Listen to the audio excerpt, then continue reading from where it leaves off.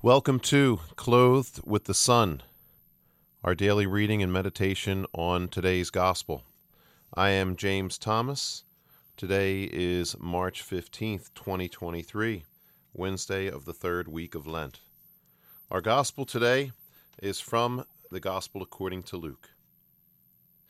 Jesus was driving out a demon that was mute, and when the demon had gone out, the mute man spoke, and the crowds were amazed. Some of them said, "By the power of Beelzebul, the prince of demons, he drives out demons." Others detest him, asked him for a sign from heaven. But he knew their thoughts and said to them, "Every kingdom divided against itself will be laid waste, and house will fall against house. And if Satan is divided against himself, how will his kingdom stand? For you say that it is by Beelzebul that I drive out demons. If I then drive out demons by Beelzebul, by whom do your own people drive them out? Therefore they will be your judges. But if it is by the finger of God that I drive out demons, then the kingdom of God has come upon you. When a strong man, fully armed, guards his palace, his possessions are safe. But when one stronger than he attacks and overcomes him, he takes away the armor on which he relied and distributes the spoils. Whoever is not with me is against me, and whoever does not gather with me scatters."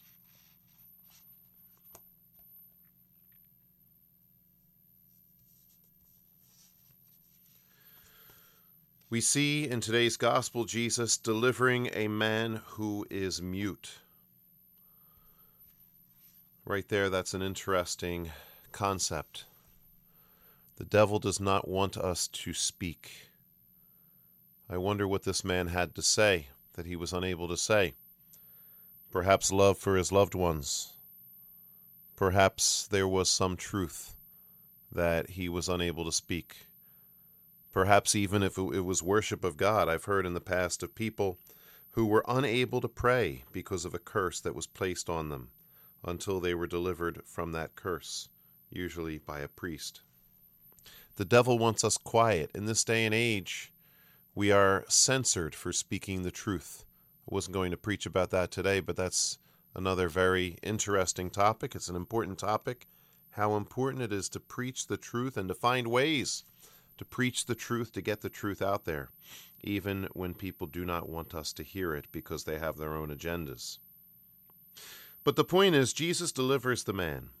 Jesus exorcises the man.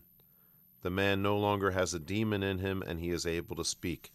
It's reminiscent of the story of Zechariah when Elizabeth became pregnant with John the Baptist, and how Zechariah was finally able to speak once he showed faith in Almighty God. God is always powerful. God always wins. And faith the size of a mustard seed, the faith of a tiny child, is more powerful than the devil. As Jesus is accused of being in league with Satan, Jesus then gives us a very common sense explanation about how this works. A kingdom divided against itself cannot stand. So, if he was driving out Satan with the power of Satan, that would not make any sense whatsoever. Jesus rather is driving out Satan by the power of God. This is not a kingdom divided. It is one kingdom conquering another.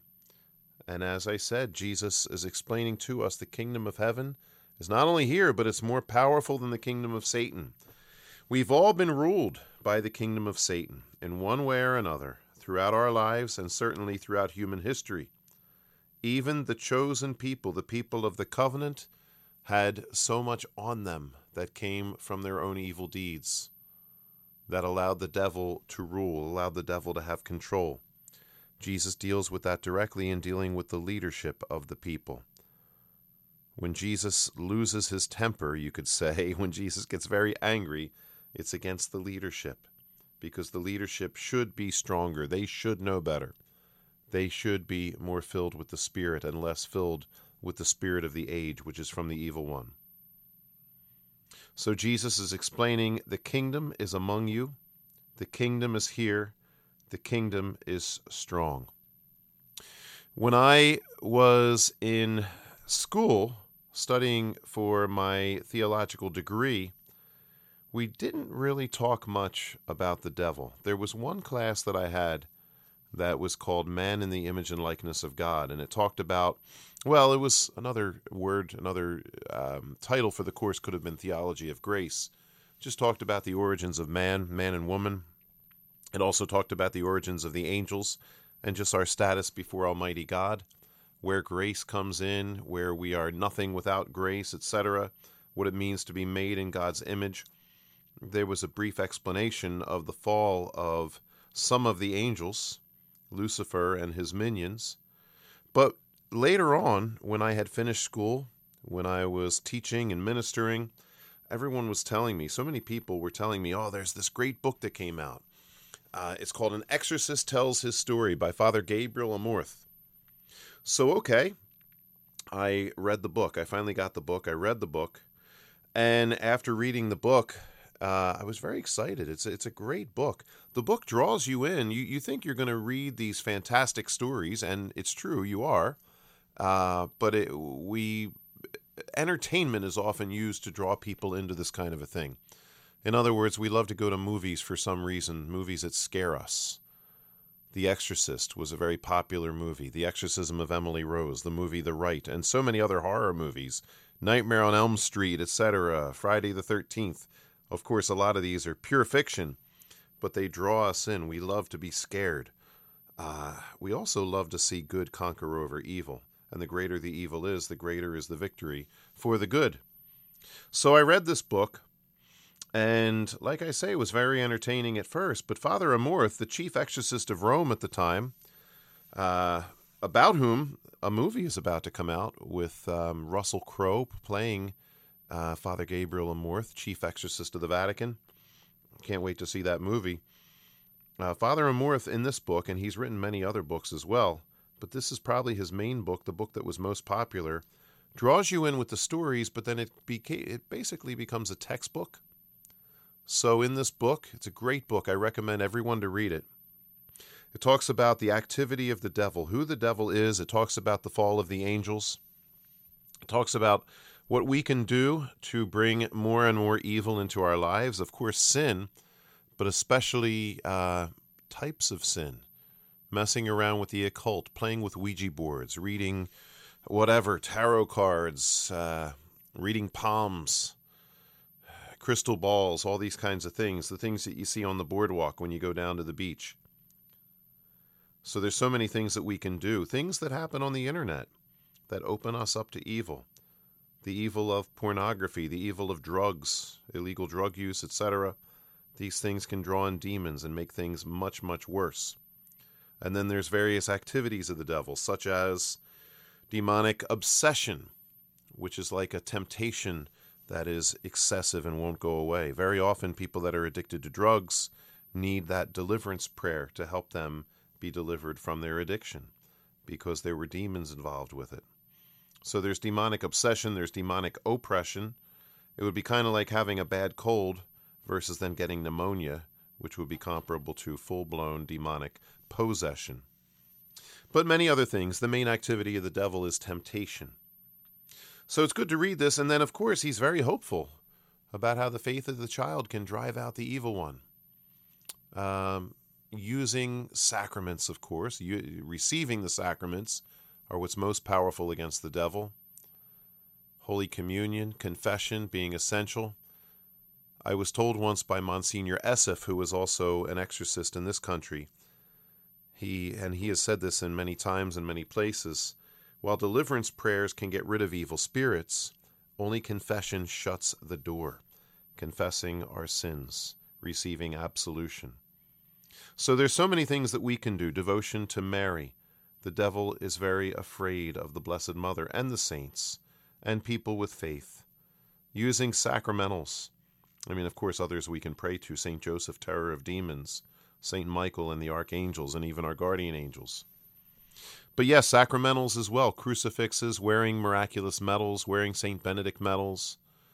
I know another exorcist, Father James Blunt, who has many fantastic stories, wonderful stories. He's a great guy about just different people where he's ministered to them and their families and different people that had particular problems. He took St. Benedict medals and put them under the beds, under the mattresses, and this caused a great deal of change to happen in their family life, especially for those people that were having the greatest problems.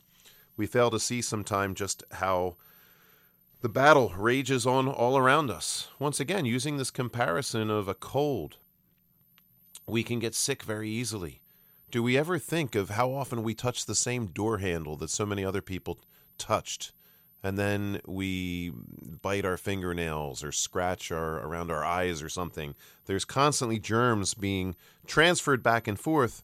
And so what do we have to do? Well, eat healthy, take vitamins, get a good night's sleep. We have to protect ourselves from germs. Well, on the spiritual level, we have to protect ourselves from the evil one. And so we use holy water. We go to the sacraments. We read the Bible. We say our prayers. We nurture our faith, and this drives out the devil. Of course, in the case of a full-blown possession, then it's important that we call a priest. Not just any priest, but try to find an exorcist within the Catholic Church. But in reading this book, I was very excited just to see, to learn more about the battle, but then to know the power that I have, that we all have as believers to drive out the evil one. And it was right after finishing the book that I got a call from a woman that I had not met before. Since then, she and her family and I and my family, we've all become good friends. But she called me up. She had been calling around to all sorts of different religious people, just trying to get help. She said she had demons in her house. She said she and her husband were atheists, but they experienced things in their home over time. They didn't really know what to do about it, and they claimed to not believe in it, quote unquote, even when it was happening all around them. But finally, something was happening one day. They had just had a little baby boy, and this baby boy was sitting there, and something flew across the room and hit him in the head. So now they were very upset. So now they wanted something to be done. So she got me on the phone, and I went over there to her house. She told me where she lived, and we said prayers together in the house. We prayed deliverance prayers. We placed medals around the house, medals on the doors and windows, as Father Amorth recommends. I had talked to her about praying the rosary, but she said she and her family were already doing that. And so we said prayers of blessing for the house. We said prayers of deliverance for the home and for the family. And that was it. I asked her at the end of the visit, I said, is there anything in this house that's particularly sinful that's going on that might keep demonic activity here? She didn't respond. But then about a month later, she came to me and said, ever since that day when we all prayed together in the house, nothing has happened. The demons are gone. And then she said, by the way, that's not my husband. And I'm making him sleep in the basement now. That's my boyfriend, but we want to get married properly. And she said, I'm not baptized. I want to be baptized. I want to receive my sacraments. So this phenomenon converted her, and it converted members of her family. It's really a beautiful thing, and she's become a very devout woman since then, and her family members have gotten very much more into their faith. And it was a few years later that she told me there was so much more to the story as far as demonic things that were going on in the house, especially centered around 3 a.m., which is considered the witching hour. Things just turning on by themselves, things moving around on the floor, flying around in the air, all sorts of different things, but how everything had stopped when we prayed those prayers of deliverance, when we blessed the house, when we sprinkled holy water around. So it's a beautiful story, and there are many stories like that, not just in the history of the church, but in people's lives. There are so many people today caught up in the grasp of the evil one because we're all searching for the supernatural. We were made for that.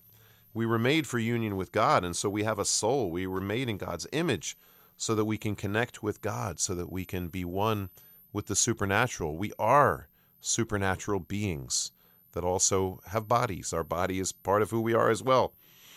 But we were made for all this. But if we don't know that, if we don't know Jesus, then we look for that part of ourselves to be fulfilled in other ways. We look to other things. We look in other places. And so many people today are poor young people today that haven't been brought to church, that don't know Jesus and don't know their faith. They wonder why they're so caught up in various sins. They wonder why they're not free. They wonder why they're depressed and why they're anxious. And it has so much to do with the spiritual battle. So we do need to get the truth out there. We can't allow ourselves to be made mute. We have to be on a regular diet of prayer, sacraments, sacramentals, etc. There's another great book, and I'll just mention it briefly here, Francis McNutt. I just read it recently, and it's called Healing, Plain and Simple. Similar, very similar to Father Amorth's book, just saying that the phenomenon of Jesus healing people isn't meant to be some rare thing now that we only see once in a while in our 2,000-year history of the church. But Jesus said to go out and do the things that he did. He believes, the author of that book, that healing is normative, and it should be normative for Christians. And there are all sorts of different healing. And once again, he draws you in with great stories, but then it becomes more of a textbook. How to heal. And really, it's only God that heals. So there are things that we can do, there are things that we can say, ways that we can pray, ways that we can reach out to people to help facilitate that healing. Sometimes deliverance prayers, sometimes just extended healing for healing prayers and just, closeness and affection for people with emotional problems. Of course, not negating in any way medicine and psychology and all these things. The human and the spiritual are meant to work together, spiritual being part of what it means to be human, etc. So just as we conclude this sermon and as we consider this battle that rages on around us, this gospel passage today is meant to inspire us that although there is evil all around us, Jesus came to heal us. Jesus came to save us. Jesus came to deliver us. And he's given us the Holy Spirit so that we are able to do this as well.